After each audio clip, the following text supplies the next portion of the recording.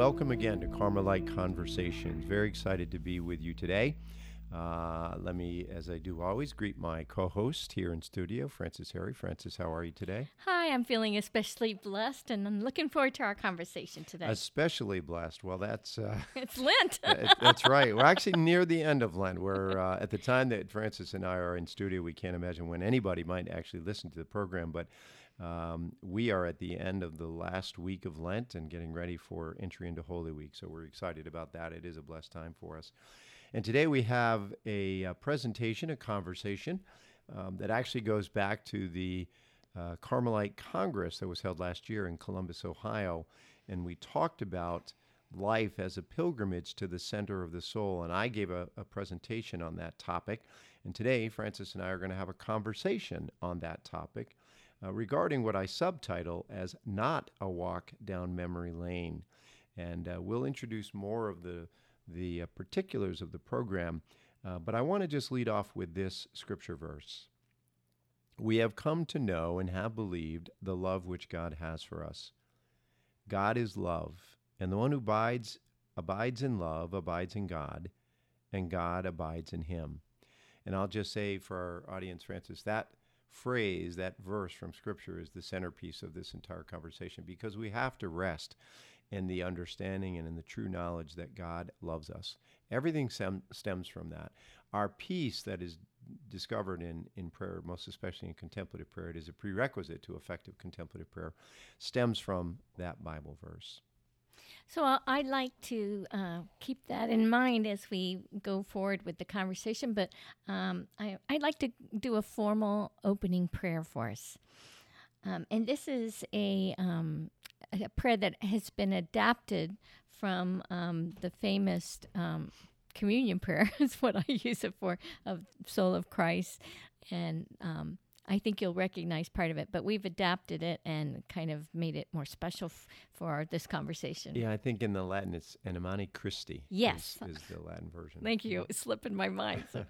Okay, let's get recollected. As we know, the God calls us to focus on him within. And let us sign ourselves in the name of the Father, and of the Son, and of the Holy Spirit. Amen. Amen.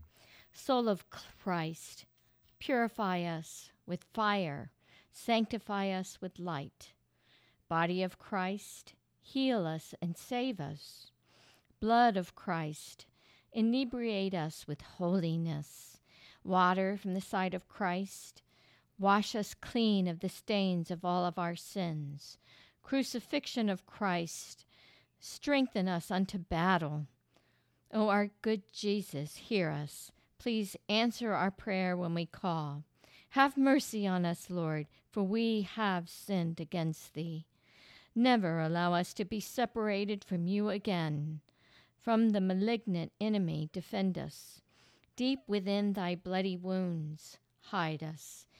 At the hour of our death, call us, bid us come unto thee, that with thy saints in heaven we might praise thee, worship thee, glorify thee, adore thee, and contemplate thee throughout all eternity. Our Mother of Mount Carmel, pray for us. Amen. In the name of the Father, and the Son, and the Holy Spirit. Amen. Well, thank you, Francis. I appreciate that. When I was thinking about the imagery or the theme I wanted to start this conversation with, I kicked around a lot of ideas, and I stumbled on an idea because I knew it would be consistent with many of our listeners, consistent in the sense that most people are aware of, The Wizard of Oz, the great movie from the late 1930s. And as an analogy to contemplation, I thought when Dorothy enters the land of Oz, it's much like what we individually experience in the spirit of contemplation. This life of black and white that we live from day to day, and shadows become filled then with color, the color of interior contemplation. And I thought that actually might be an interesting theme, and I explored it for a bit, and I've actually since used it in another presentation that I recently gave. So maybe someday we'll do a fuller explanation. I love it. I think it's fantastic. I had to sit and ponder that, and it really has been fruitful for my prayer. So thank you. I'll just offer that the one central theme that I have shared in other forums is the idea that every one of the individuals, the lion, the Tin Man, of course, and Dorothy herself. But each of them, and Scarecrow, sorry, I don't want to forget Scarecrow, each of them actually had within them the very thing they were seeking. It was already there. They simply needed to seek it within their interior. And for Dorothy, of course, the great analogy of, I'll never leave home again. And she understood at the end of the film. I won't elaborate, but there's no place like home. Yeah. Yes. And home, of course, for us is with Jesus, and we experience him in our interior contemplation. But I wanted to draw out the significance of this idea of contemplation. And for those of us who aspire to the contemplative life, to the interior life,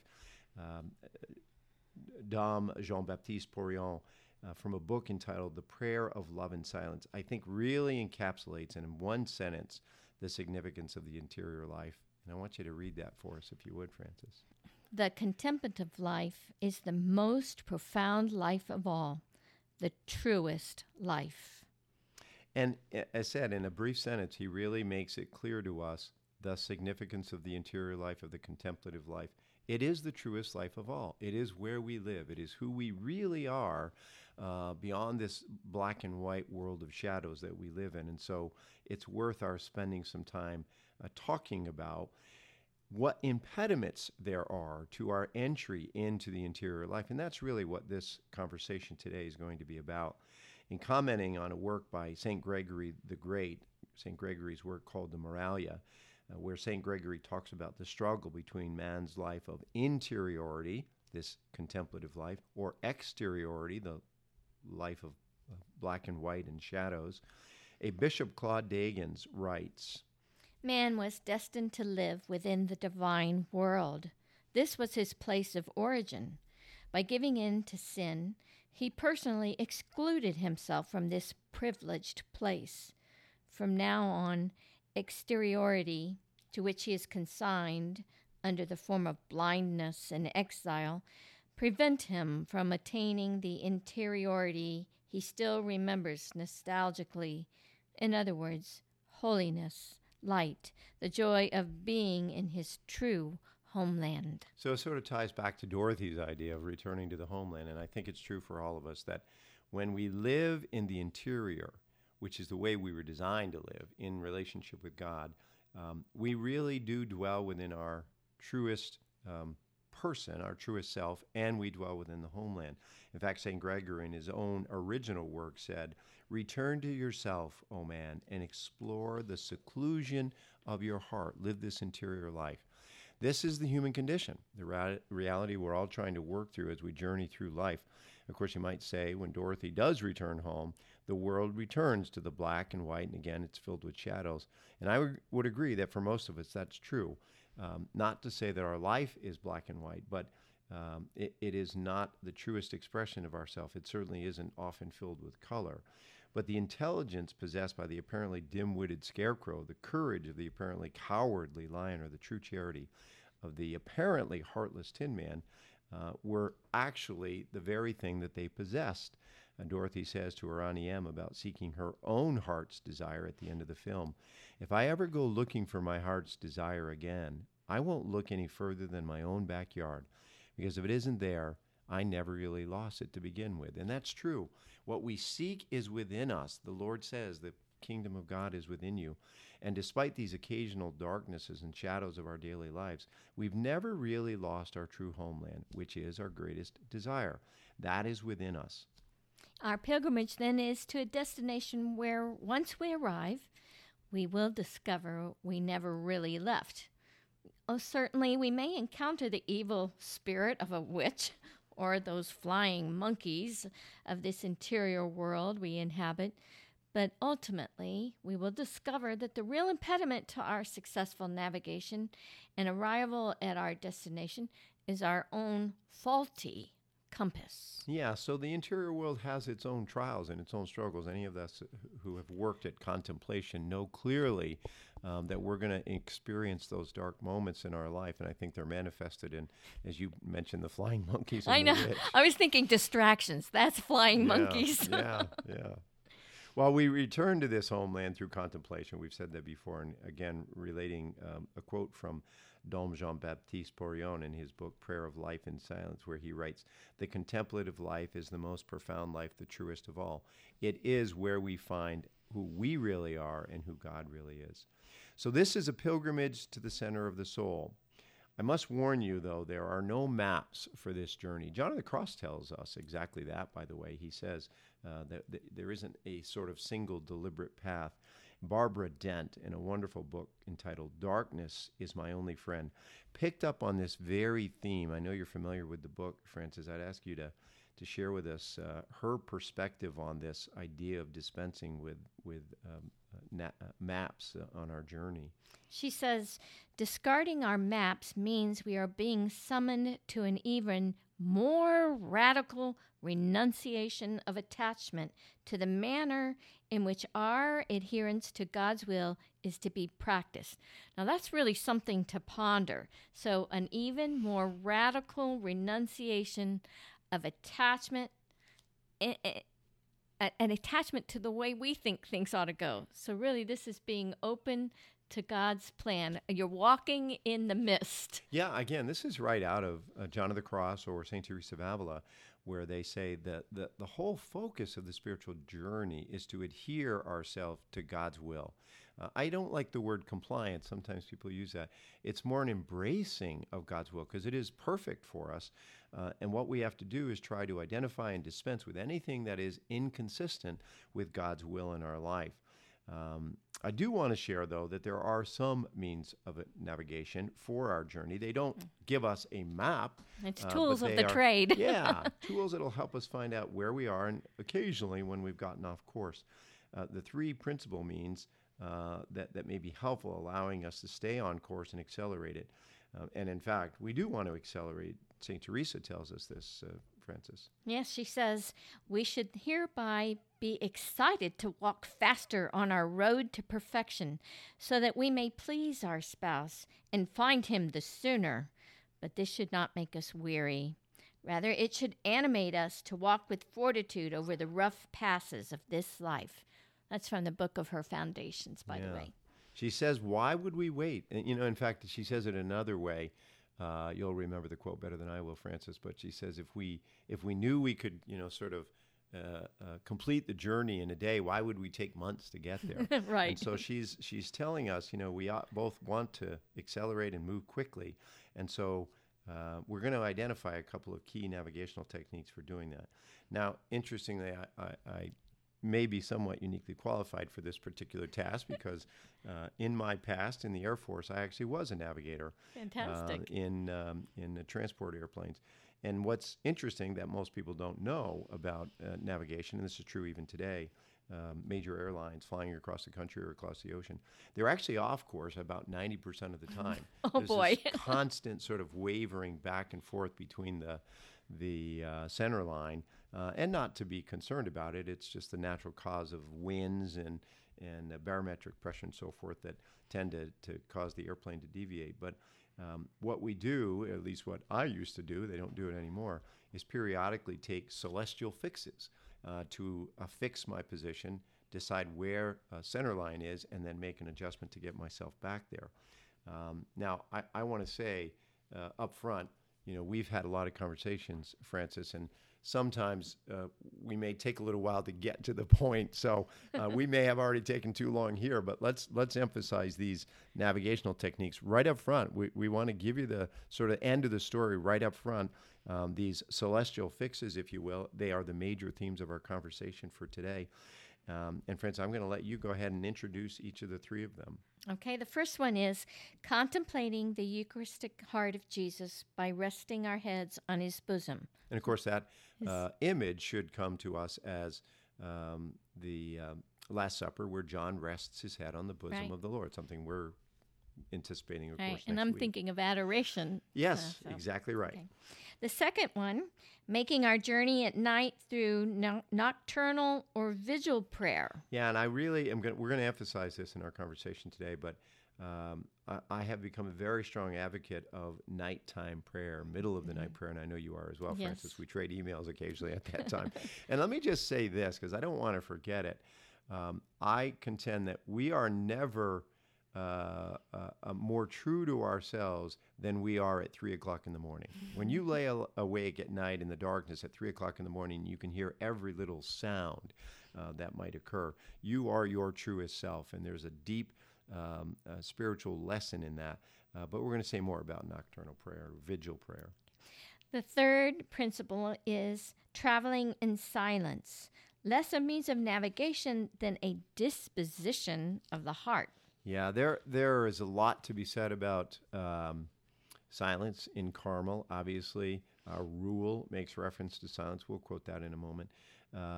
But I will also advocate, Francis, I know we went through this book by Cardinal Sarah on silence, and I can't say enough about the importance that book, the impact it had on me in terms of exploring the value, the very serious nature of our call to silence. And of course, I'm talking principally about an interior silence, but it begins with an exterior silence. We need to find those times of silence. So we'll talk about that as well.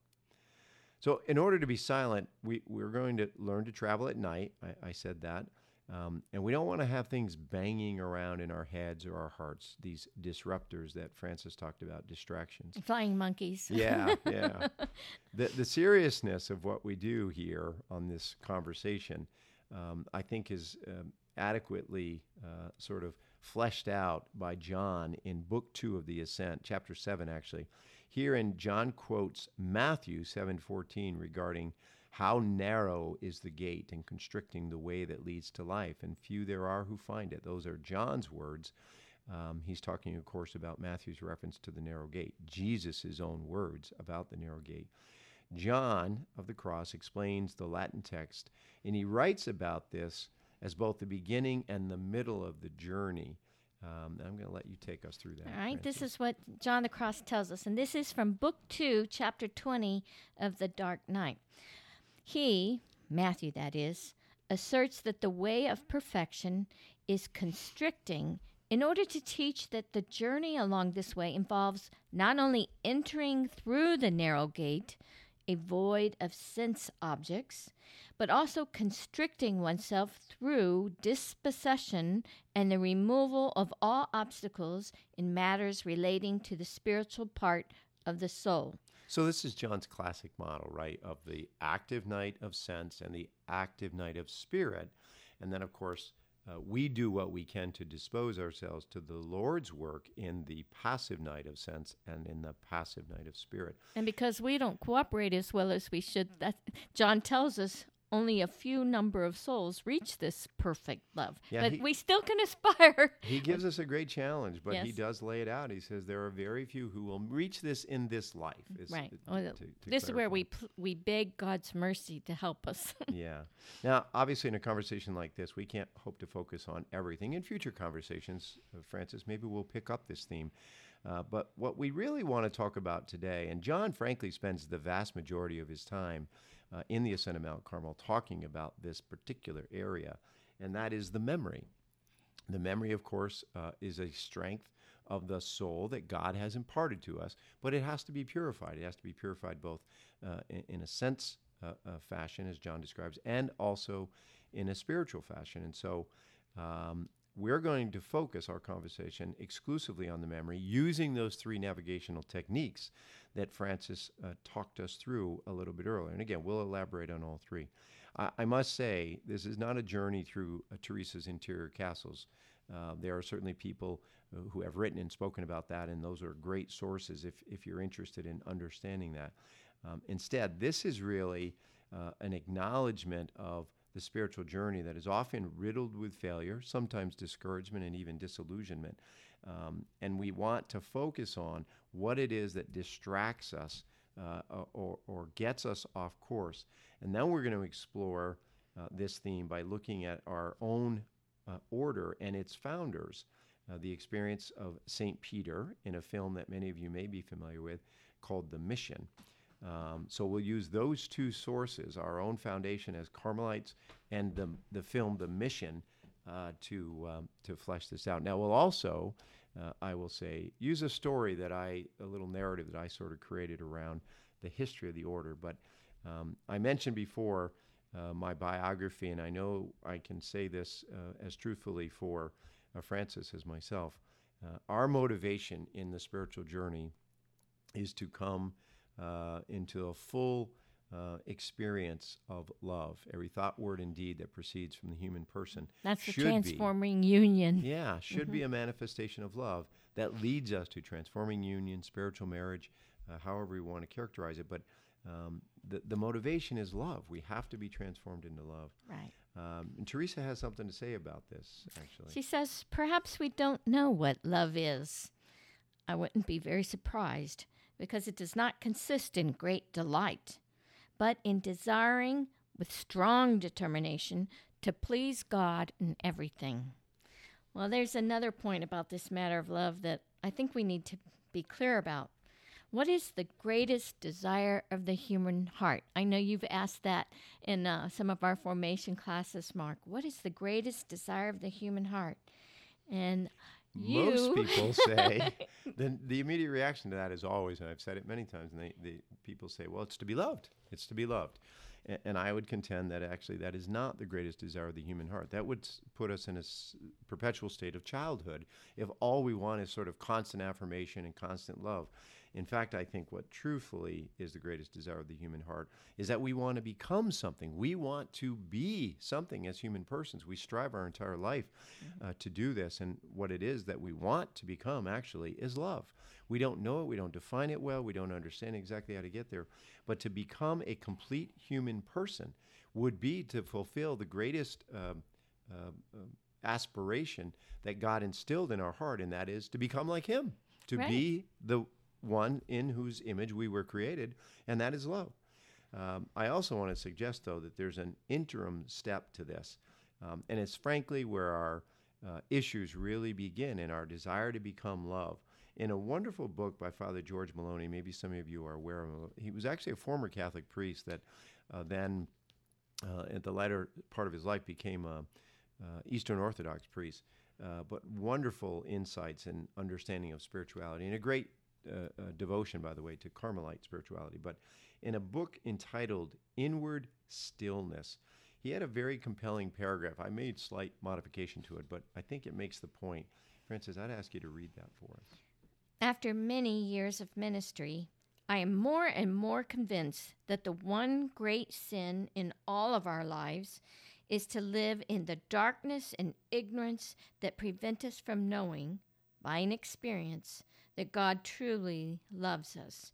This one root sin, man's loneliness, is what he seeks to extricate himself from by his continued demonstrations of power, all designed to extricate himself from his diminished condition. The things we do, called sins, are nothing but the manifestations of our desire to show others, and most especially ourselves, that we are worthy of being loved.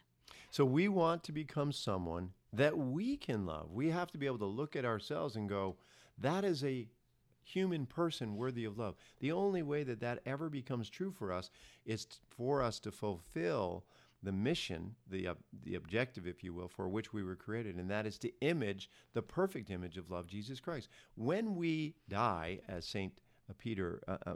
Paul said, and Christ then lives in us, we will in fact become someone we will find worthy of love, because we know then that God will find us that way. God loves us anyway, but we struggle with this understanding of our own diminished condition. Put another way, from a work by a Benedictine monk in a wonderful text called Insinu Jesu, which is basically in the bosom of the Lord, the Latin translation. Again, I'm referring to John on the night of the Last Supper, reclining in the Lord's bosom. This monk, who ostensibly had a series of apparitions from our Lord, locutions actually, to be fair, wrote this in one of those locutions. Perfection is and this is from the Lord, from our what Savior. Jesus is telling him. Exactly. Yes. Perfection, he says, is the fruit of friendship with me, not a precondition for it. You and many souls like you are confused about this. My friendship is not earned. It is not something acquired by measuring up to the standards of perfection that you've set for yourself. My friendship is pure gift. Wouldn't it be wonderful if everybody really understood that there are so many striving on this journey that are trying to earn Christ's love rather than to let themselves be loved. Yeah, and they're trying to earn Christ's love. If we tie this together, Francis, with Father Maloney's brief paragraph, the idea is if I can just make myself perfect, if I can get rid of all the things, all the faults, all the memories that seem to assault me with regard to my past, or even in many cases a current situation we may be struggling with, then I will be worthy of my own love, and that will make me worthy of God's love. And it's fundamentally upside down. The Lord says, my friendship with you is not, or your perfection rather, is not a precondition for my friendship. My friendship is what transforms you. It is when we know that in our current condition Christ loves us. That's when the transformation begins. It's the only time it begins. And then we slowly begin to acquire this image of Christ. We begin to love in a way that he does. And it is the love that ultimately heals us. So I appreciate a bit challenging. We'll work through each of the details of this. But again, I want to emphasize that we're only going to discuss the memory here. So we won't be talking about faith as it relates to the purification of the intellect, or the will as it relates to the purification of charity. But we are going to talk about hope as it relates to the purification of memory. This is well fleshed out in St. John of the Cross. Now also, as we learn from Teresa, our journey's not to a physical geography. This is a spiritual interior journey. However, we should say something about what I characterize as the geography of holiness as it relates to the history of the Carmelite order. And I'm going to let you take over here, Francis, because you know this at least as well, if not better than I do. Well, I like the way that you teach it, though. Our founders, they were hermits and crusaders. They were motivated by the geography of the Holy Land. And of course, they're thinking of the life of Christ, and there's Mount Carmel where Elijah trod. And so the lay hermit is one who forgoes the traditional religious life and adopts a simple life of solitude and labor, where they are allowed to follow an inner call to deep communion with God. In the Carmelite tradition, according to Peter Thomas Rohrbeck's book, Journey to Kerith, I hope you're familiar with that. If not, I suggest getting a hold of it and checking that out. There was a misinterpretation of the word hermit at that time. The Elijah tradition demanded that the hermit, under the inspiration of the Holy Spirit, periodically leave the solitary retreat for the precise business at hand. I think of Teresa of Avila having to leave the convent constantly, right? Yeah, it's the Lord's call. Well, we Carmelites have been aptly described as apostolic contemplatives. So as a secular, I think that fleshes out more specifically, because we can go to places where our enclosed Carmelite nuns cannot go. Their love reaches every cell in every body throughout the world, but we can, as seculars, can physically go out into the world and do things that they can't. We can be apostolic. We are engaged in worldly activities. We are engaged in schools and in hospitals and work in churches and work in soup kitchens and all these various activities. But we engage the world, and so that's our apostolic nature. And obviously we do it from a deep contemplative experience. Right, from our life of prayer. Exactly. And not just moments of prayer, but a living a continual life. state Yes, of prayer, yes, right? yes. Now, truthfully, relatively is known about the first monks. There's been a lot of speculation and a fair amount of writing about these first monks of Carmel. But it is clear that they came, many of them, from Europe. They were seeking holiness in life, some of them only after their experience of participating in the Crusades. But there were also holy people that would trail along with the Crusades because they knew of the geography of holiness, the reference to the Holy Land, and they wanted to live there, they wanted to reside there. So there was a combination of various personalities, if you will, who ultimately resided on Mount Carmel under or in the spirit of Elijah, and eventually we know they were given the rule by St. Albert of Jerusalem, and they became our forerunners for the order.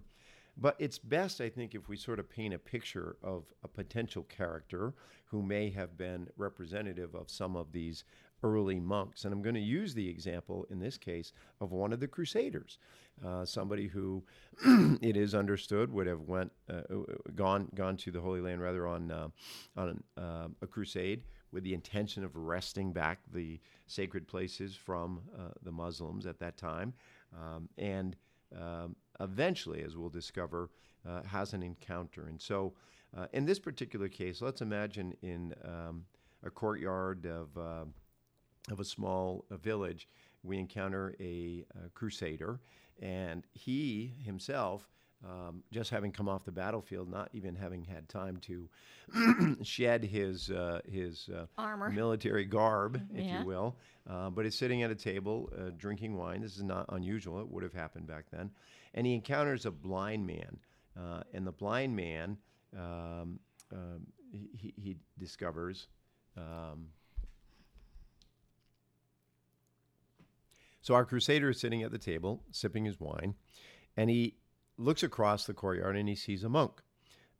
This monk, as he's making his way out of the courtyard, first encounters a blind man, and he reaches into his rather rough-hewn garb and pulls out a loaf of bread and offers it to the blind man. Next, he continues down, this monk that is, and he comes across a lame individual. He offers him his outer covering. He notices that the lame man is uncovered, and night's beginning to fall, and so he offers him his covering. And all of a sudden, children begin to gather around this monk figure, and they begin to watch him and pointing at him and conversing about him. But ultimately, what this crusader who is witnessing this concludes in his own mind, having remembered his many days now on the battlefield, taking the life of his enemy and shedding blood and encountering so much violence and the darker side of human encounters, he begins to think to himself, in my own words now, that though he has been leading a finite march of death, this monk seems to be leading, in the children that are following him, a perpetual procession of life. And so this man who has been witnessing this now begins to follow the monk out into the surrounding countryside, and he watches as he begins to ascend. We now know that this would be Mount Carmel, and the monk, somewhat in arrears, follows him and traces him down into the cave dwelling where the monk and others like him have taken up residence on Mount Carmel. So our crusader is very taken by this monk, and as he wanders on the outskirts of the area of the caves where he and other monks are dwelling, and he sees the fire, he watches as the monk, before doing anything else, washes his hands and then proceeds to the cross that's in the middle of this area and kneels down, bows his head, and begins to pray. The crusader then begins to feel in his deep interior the woundedness of his own life and the brokenness of what it is that he came to the Holy Land to do and what he's ended up doing with his life, which is, of course, taking other lives. And so in an effort to sort of cleanse himself, he walks over and thrusts himself into a creek that's not far away from the fire and the area where the monk is kneeling. And washing some of the blood and some of the dirt off of his breastplate and his helmet and his own arms and legs, he then stands up and walks towards the center of the camp, the encampment where the various caves are. And as he does this, he all of a sudden drops his shield. And again, what's happening here is the beginning of a transformation in his interior, having watched, as I said, this finite march of death that he's been on in comparison to the perpetual procession of life that he's just watched the monk play out. He then reaches down and undoes his shoes, the metal that covers his feet so that they would not be subject to an enemy attack. Eventually, he unclasps his actual breastplate, which covers his entire torso, and he lets that fall to the ground beside him. And he's walking slowly now as he's doing this, dismissing and dispensing with all of this military garb. He's walking slowly towards the monk, who all of a sudden looks up and realizes the man has entered the camp. Without any sense of trepidation or fear, the monk simply watches the crusader, who finally, as he gets within just feet of the monk, drops to his knees, drops his head, and simply begins to heave in weeping and abandonment. He realizes now he's come into the presence of holiness, something he had not expected, nor has he ever encountered. And at a last moment, finally, he unleashes the handle of the sword and lets it drop beside him. Now, this man has not abandoned the battlefield. In fact, what he's chosen is to fight his future battles within his own human soul. But in order for him to do this, he knew as his last act, it would be necessary for him to lay down his earthly sword. And I draw this analogy because this is quite likely representative of one of those crusaders who may well have left the battlefield of the world, something he thought was an admirable pursuit, for what he now understands, in a very brief story, I appreciate, but what he now has come to understand is the real battlefield, and that's the battle for the human soul. And I want to emphasize the importance of what is happening here by drawing from Paul's letter to Ephesians. Yes, this is from Ephesians chapter 6, verse 12. For our struggle is not against flesh and blood, but against the rulers, against the powers, against the world forces of this darkness, against the spiritual forces of wickedness in the heavenly places. Yeah, and I also want to emphasize here the importance of the sword. We know that the word sword is used, I think, Francis, over 700 times in Scripture. I remember researching it one time. I think I'm right. Wow. And so it begs the question, well, what is the significance of swords? Not just the historical, obviously, it was the weapon of choice, but what's the metaphor for sword? Well, I want to suggest that the metaphor is actually our identity. They are, in fact, our strengths, our gifts, our attributes, our biblical talents, if you will.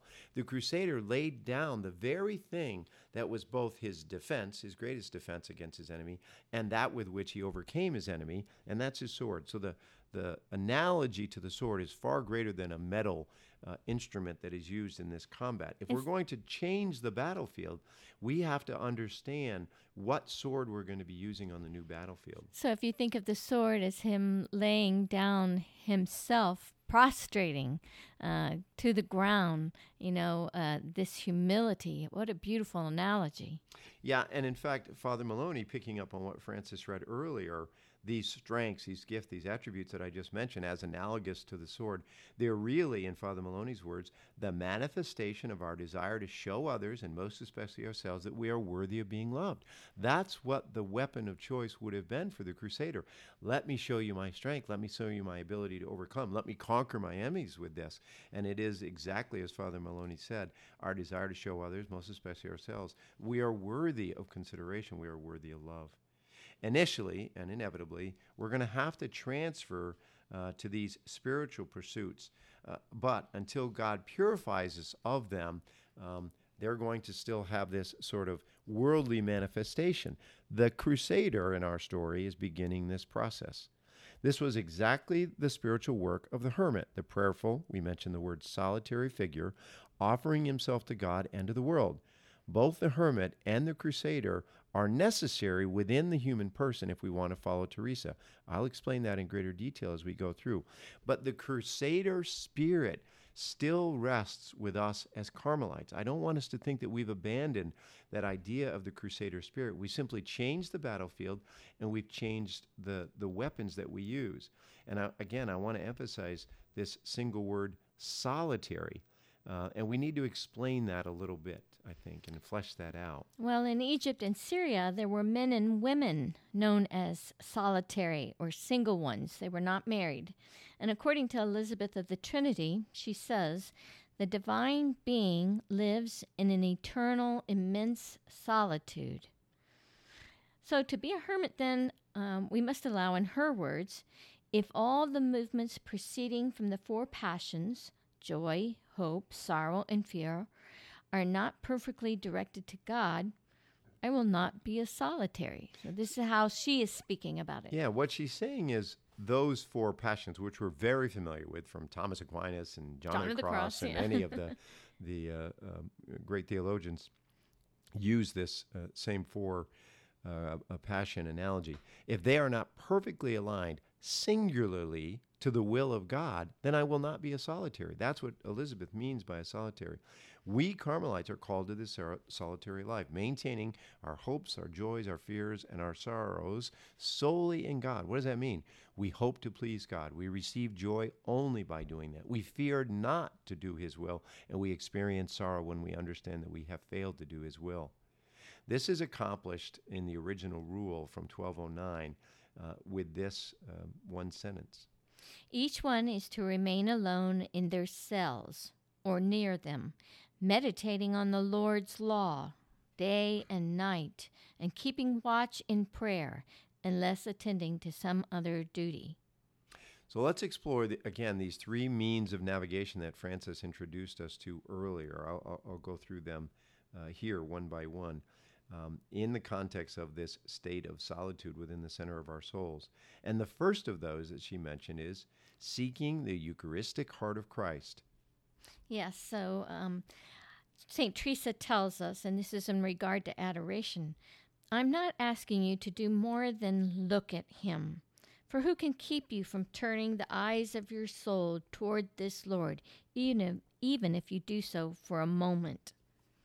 So for Teresa, representing Christ has more to do with becoming aware of His presence or becoming present to Him who never takes His eyes off us. She goes directly to the person of Christ in His humanity, and that is an idea that Father Kieran Kavanagh would emphasize. And of course, Teresa, if you read her writings, you hear her say over and over, keep your eyes on Christ.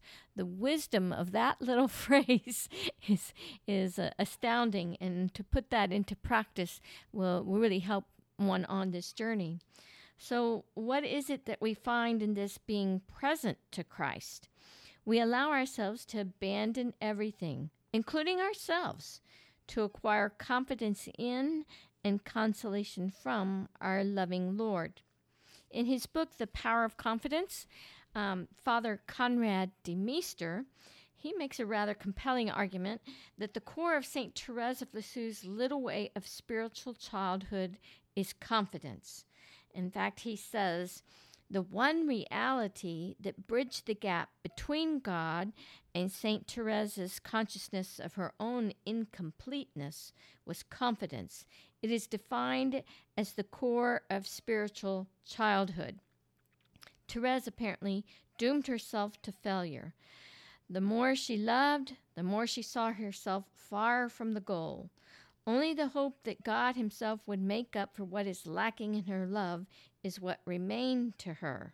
In fact, I'm going to interject here. If you remember the story about Therese talking about having an eagle's heart, but seeing all the eagles flying around her and feeling like she's that little bird, the little bird who's so helpless, but has an eagle's heart. And so when we study Therese, we learn more and more about her finding that shorter path up this stairway of perfection, because she's like, yes, I can lift up my foot, but climbing those stairs is too hard for me, and those saints are too great for me, and yet God is giving me this desire, this eagle's heart. And so then she comes up with the concept of the divine elevator, Jesus stooping down to lift us up.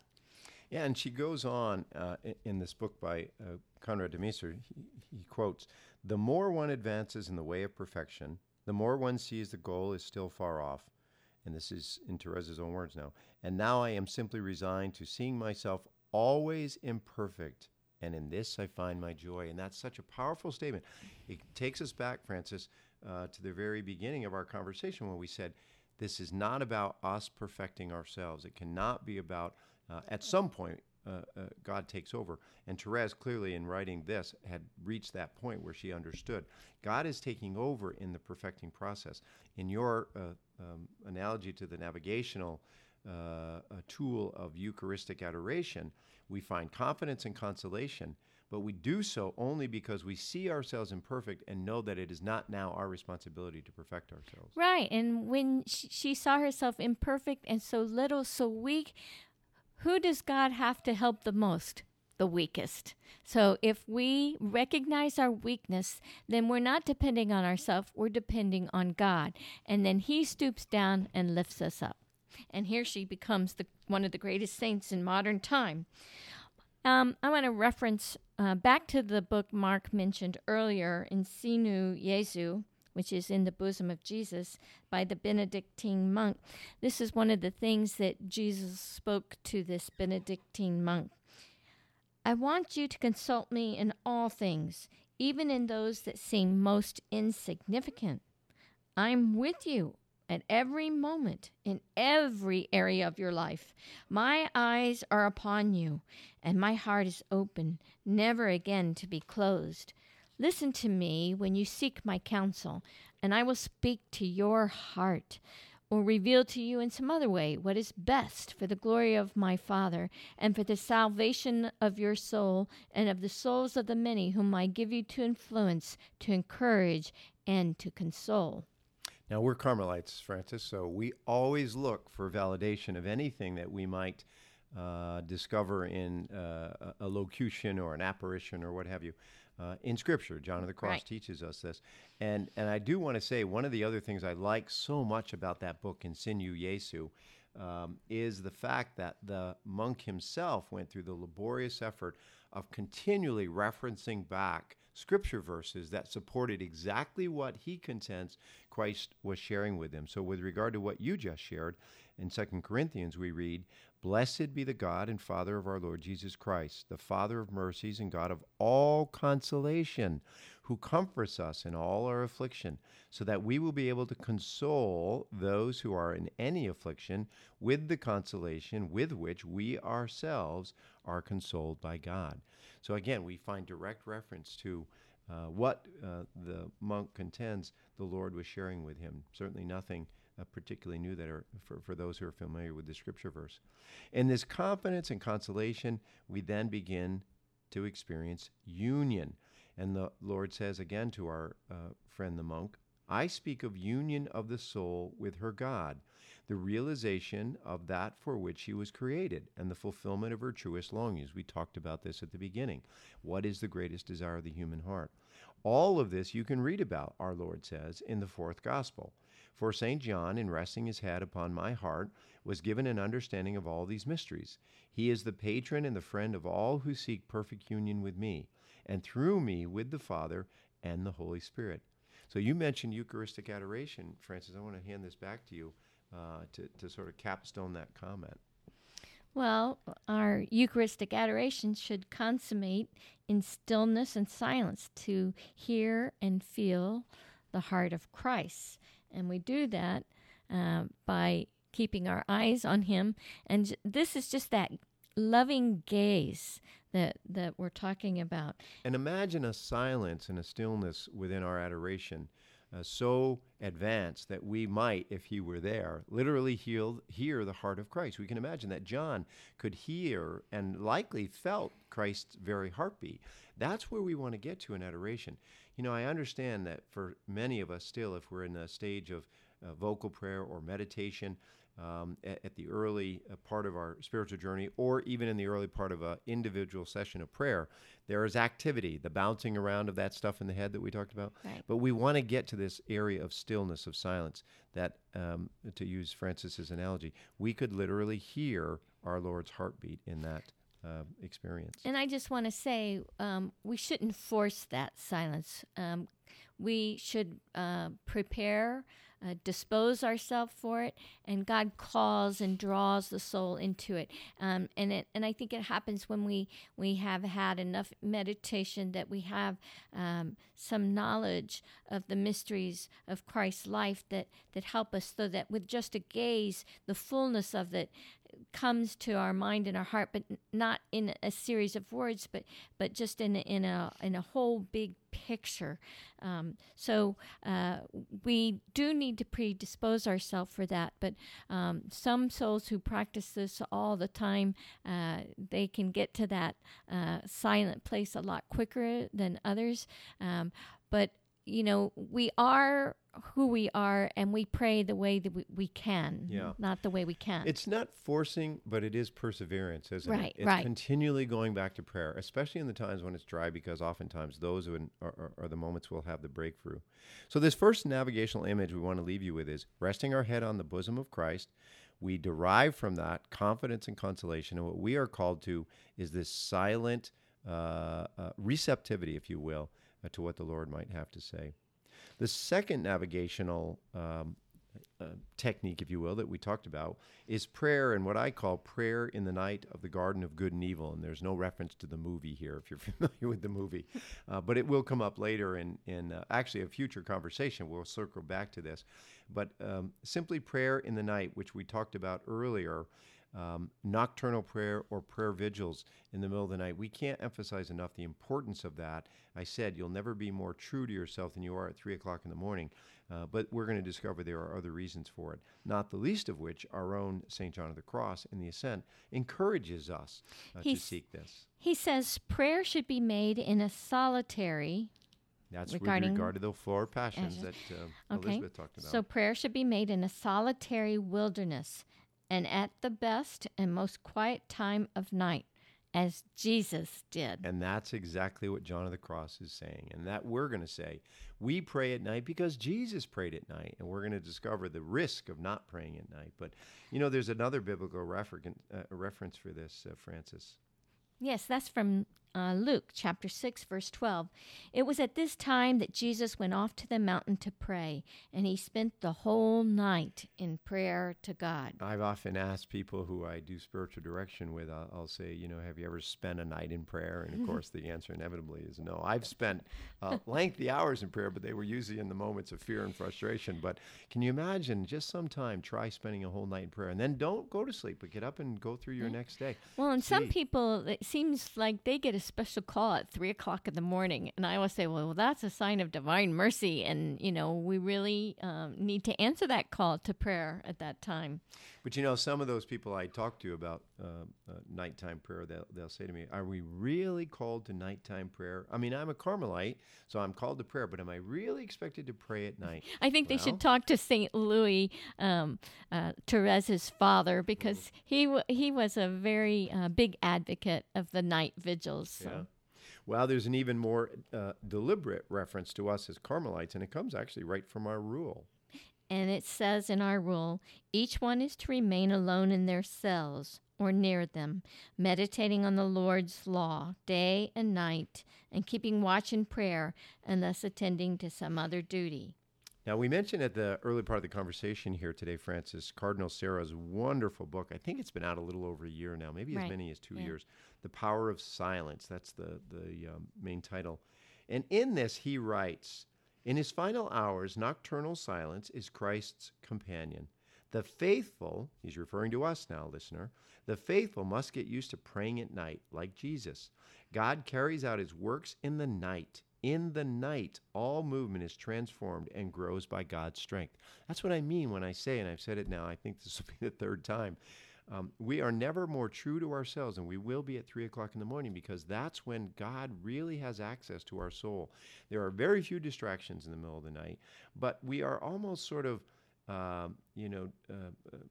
made available, if you will, in a way that we wouldn't otherwise be throughout the course of the day. Now, we certainly can achieve that in adoration. But laying in bed, if you choose to do that, it's fine. Getting up and going to a quiet room in the night. But I would encourage, keep the lights off, keep it quiet, and see what God might reveal to you. Yeah, I think of night and mystery together. Yeah. Well, in fact, we know that light has a tendency to bring about action and activity. Night inherently brings about passivity. That's right, when we sleep. and intimacy as well. So, it's only night that reveals the embrace of the inner light. So, it's a good time to make an examination of conscience, at night, because it has a remarkable revealing and healing effect, as I'm sure you've experienced. Yeah, and this is I what I mean when experienced. I say, it's great to make your examination of conscience at 10 or 11, whenever you happen to go to bed. But if you happen to wake up at 3 o'clock in the morning, try doing your examination of conscience then. It will be very revealing, but it will also be healing. This isn't meant to be right. difficult. This is the truth of who we are. We must be willing to go out in the night if we hope to find, as John would say, our bridegroom. In fact, in The Dark Night, Book 3, Chapter 24, John says, persons who refuse to go out at night in search for the beloved and to divest and mortify their will, but rather seek the beloved in their own bed in comfort, as did the bride, will not succeed in finding him. He's referencing, by the way, Song of Songs 3:1. As this soul declares, she found him when she departed in darkness and with longings of love. So John himself, referencing the Song of Songs, tells us, go and seek our beloved at night. In fact, the verse he drew from in the Song of Songs reads this way. Upon my bed at night I sought him whom my soul loves. I sought him but found him not. I called him, but he gave no answer. Now, he's not referring to laying in the bed. He's referring to sort of a lethargy about our nighttime prayer in general. And again, what we encourage is not only this idea of nighttime prayer, but looking at ourselves in the darkness, in the silence of the night, for an interior revelation of our true selves and seeking an interior healing of what it is within us that needs to be healed. Right, because if you're not aware of what the mess is or what's broken, then it's hard to have the healing. So it's good to have the light shine, and then the Holy Spirit brings the healing.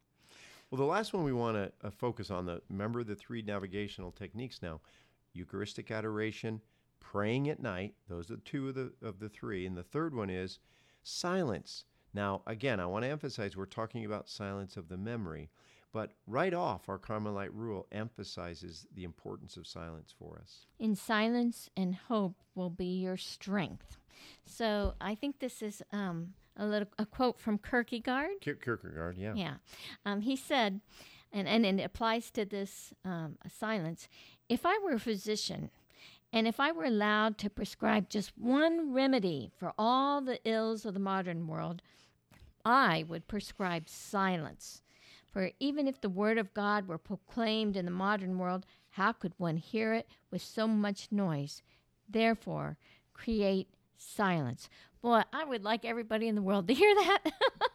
Because we have so much noise. Oh and, my gosh. And Isn't I it think incredible? our cell phones have really distorted and taken away our silence. Cell phones and iPhones and iPads and tweets and Twitters and twats and all that other crazy stuff that people get involved in. It's interesting. Thomas Merton said something very similar. And of course, Thomas Merton would have been writing, I would imagine this was the 50s, maybe as late as the 60s, but he says Christians should have quiet homes. Throw out the television. He was certainly familiar with that, if necessary.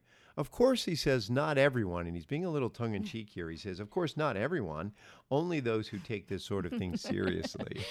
I wonder what he'd think about now with our cable and satellite TVs and 100 stations. You can well imagine Thomas Merton raising his eyebrows, lowering his gaze, and then raising his eyebrows and saying, only those who take this sort of thing seriously.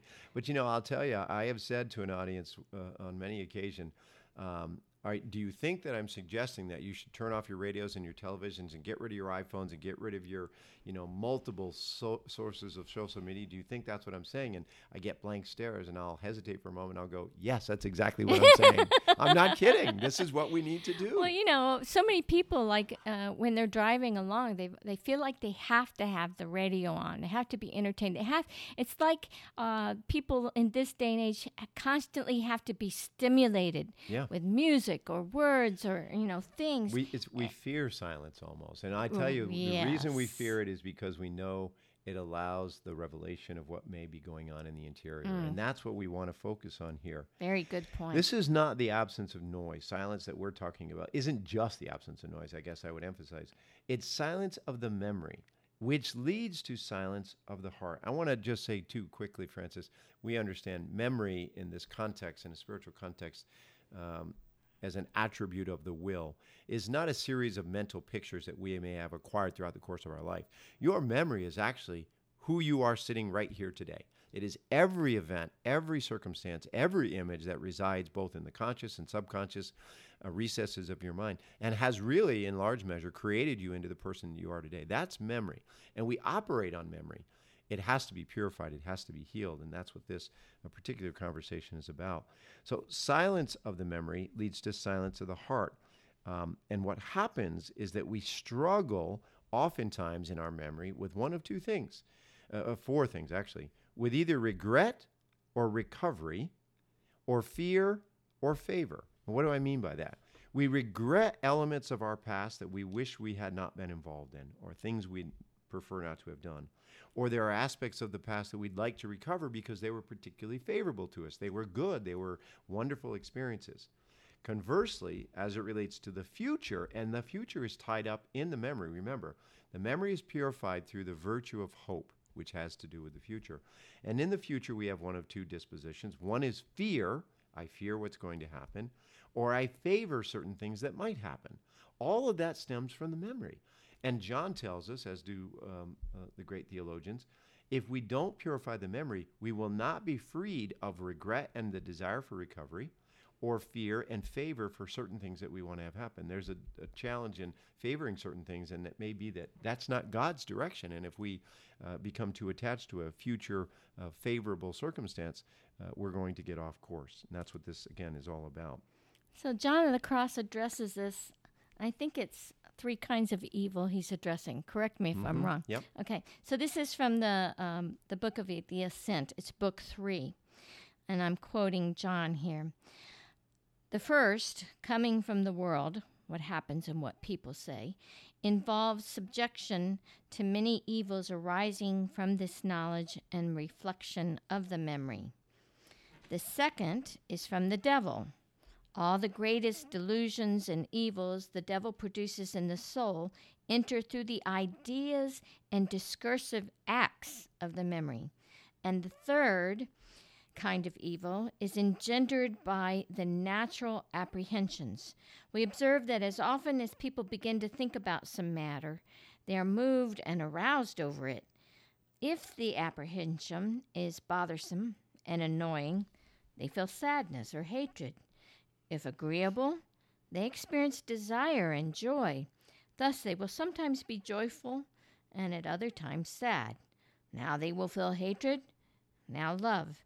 They are unable to persevere in equanimity. I like this. This spiritual equanimity is so important on this journey. In all of it, what Francis just outlined for us, by the way, drawing from John of the Cross's own writings, are the 3 impediments to our entry into the interiority or the interior life, and that is the world, the devil, and ourself. Right? That's exactly what John has just laid out for us here.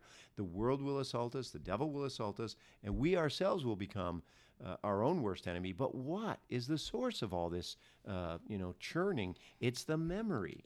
Cardinal Sarah, again, going back to his book on silence, says, a proliferation of words, and we can include in this thoughts that are represented, obviously, in words for us. A proliferation of words brings with them the temptation of the golden calf. What does this mean? Yeah, really? Cardinal What does that Sarah, mean? he's explaining that we are constantly trying to make meaning of our life. We are taking all of the circumstances, we combine them with everything that we've experienced, the memory, and we try to make meaning out of our life. We try to be somebody, right?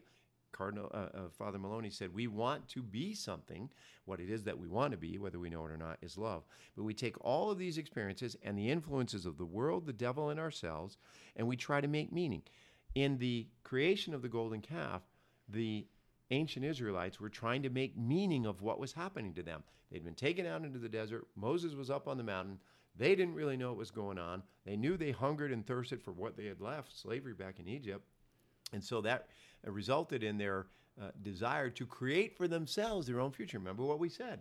We, in the absence of guidance from the Lord, which we should seek in interior prayer, will create our own future. And that's exactly what they did. They created their own image of God. This is what we think God's going to look like. Whether we think that's true or not doesn't matter. We're going to create our own image because we don't have sufficient input from God to give us the guidance as to what it is we need. They weren't practicing contemplation. They were living exclusively in their exterior kingdom. So making meaning from all of the sources, the world, the devil, and ourselves, resonant in the memory. John of the Cross on this issue of silence says, "It is better to learn silence and quiet the faculties so that God may speak," which is what we just said. "For in this state, the natural operations fade from sight. This is realized when the soul arrives at solitude." Remember our definition of solitude. Joy, hope, fear, and sorrow all become focused on God exclusively. Solitude in the faculties, he says. But if we do not use the faculties, then what do we use to understand or to make meaning out of our life? Well, here's an explanation in Christ's own words that he gave to the Benedictine monk in the book Ensinu Jesu. He said, "Learn what it means to be hidden, solitary. It is to be free of preoccupations with yourself, with the opinion of others, with what the world may say of you or of me." And didn't he then just unravel exactly what John of the Cross said? Right. Stop being preoccupied with yourself. Stop being worried about the opinion of others, which includes Satan, and stop being worried about the world and what they say of you. This is exactly from John of the Cross. And he goes on, "It is to live for me alone, even as I live for the Father." So if you're on a journey, well, who do you want to get directions from? God or some madman on the road or a flying monkey? St. Teresa of Avila says, "Pay no more attention to the memory than one would a madman." Yeah, God rather speaks to us in that silence while we are listening for a language that's derived from our memory. And this is done with the objective of trying to free ourselves from our own diminished condition. Again, using Father Maloney's words. So we have this diminished condition. All right, to build on this theme of silence, there's an interesting story, actually. Francis, you'd be as familiar with this as I would because of your background in music. I know you're familiar with the 1952 American composer John Cage introducing in 1952 a symphony which he referred to as the Silent Symphony. You listen, the audience that is, listens in complete and total silence for 4 minutes and 33 seconds. You know what?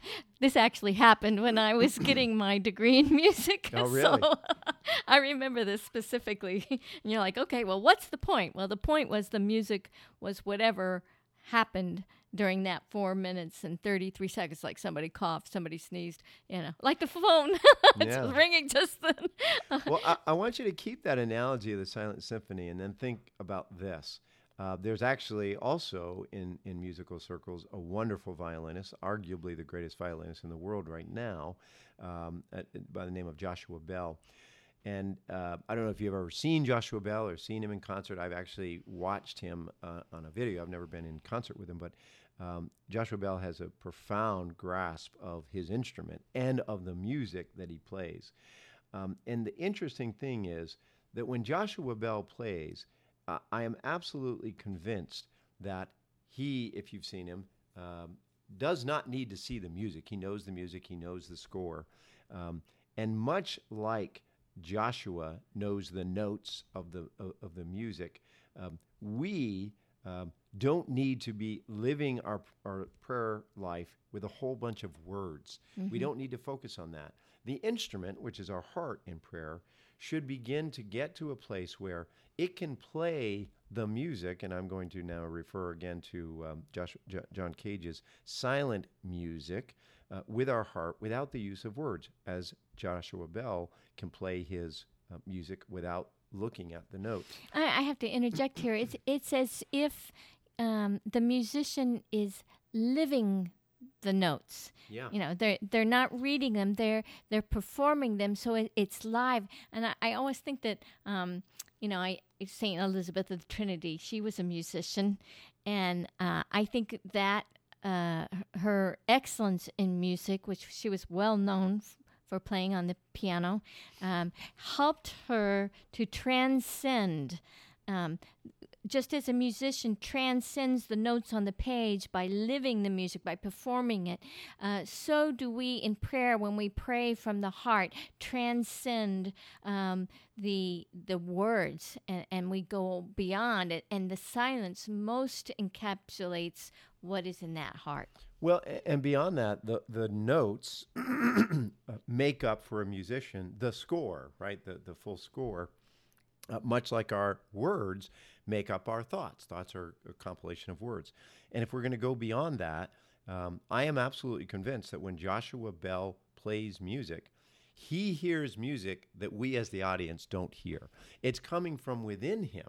He creates it, he shares it with us, but he hears things that we can't even hear. And so the invitation then is the silent heart makes music that only the heart of God is able to hear.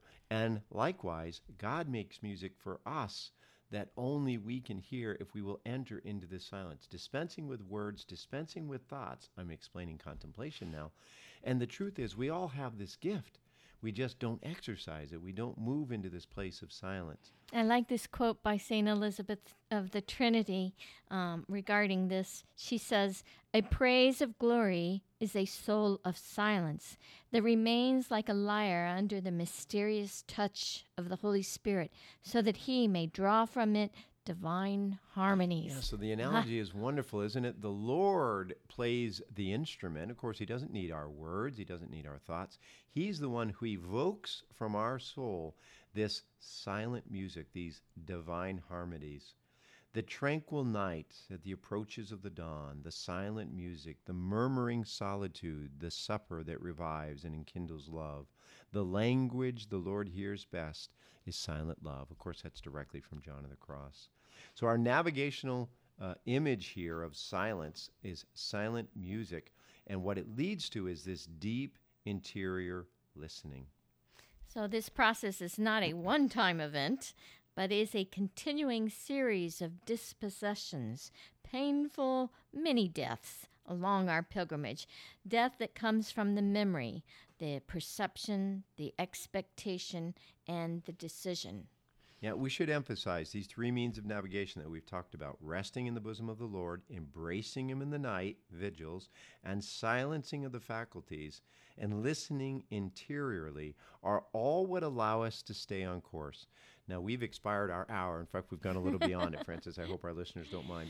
But we have more to talk about, don't we? On this topic, we have a great deal more to talk about. In fact, when we meet with you next or have our next conversation, we're going to show through Peter's personal experience with Jesus Christ each of these three navigational means, if you will, and how Peter kind of got himself off course and what he does to get himself back on course. So that'll be our next conversation. Okay, and I'm looking forward to that, Mark. And so I have a closing prayer. It's a very short one, but it's from St. John of the Cross that I think applies to our conversation. So let us get recollected and look for Jesus within. In the name of the Father, and of the Son, and of the Holy Spirit. Amen. Let your divinity shine on my intellect by giving it divine knowledge, and on my will by imparting to it the divine love, and on my memory with the divine possession of glory. Amen. In the name of the Father, and the Son, and the Holy Spirit. Amen. We'll look forward to being back with you again very soon. God bless.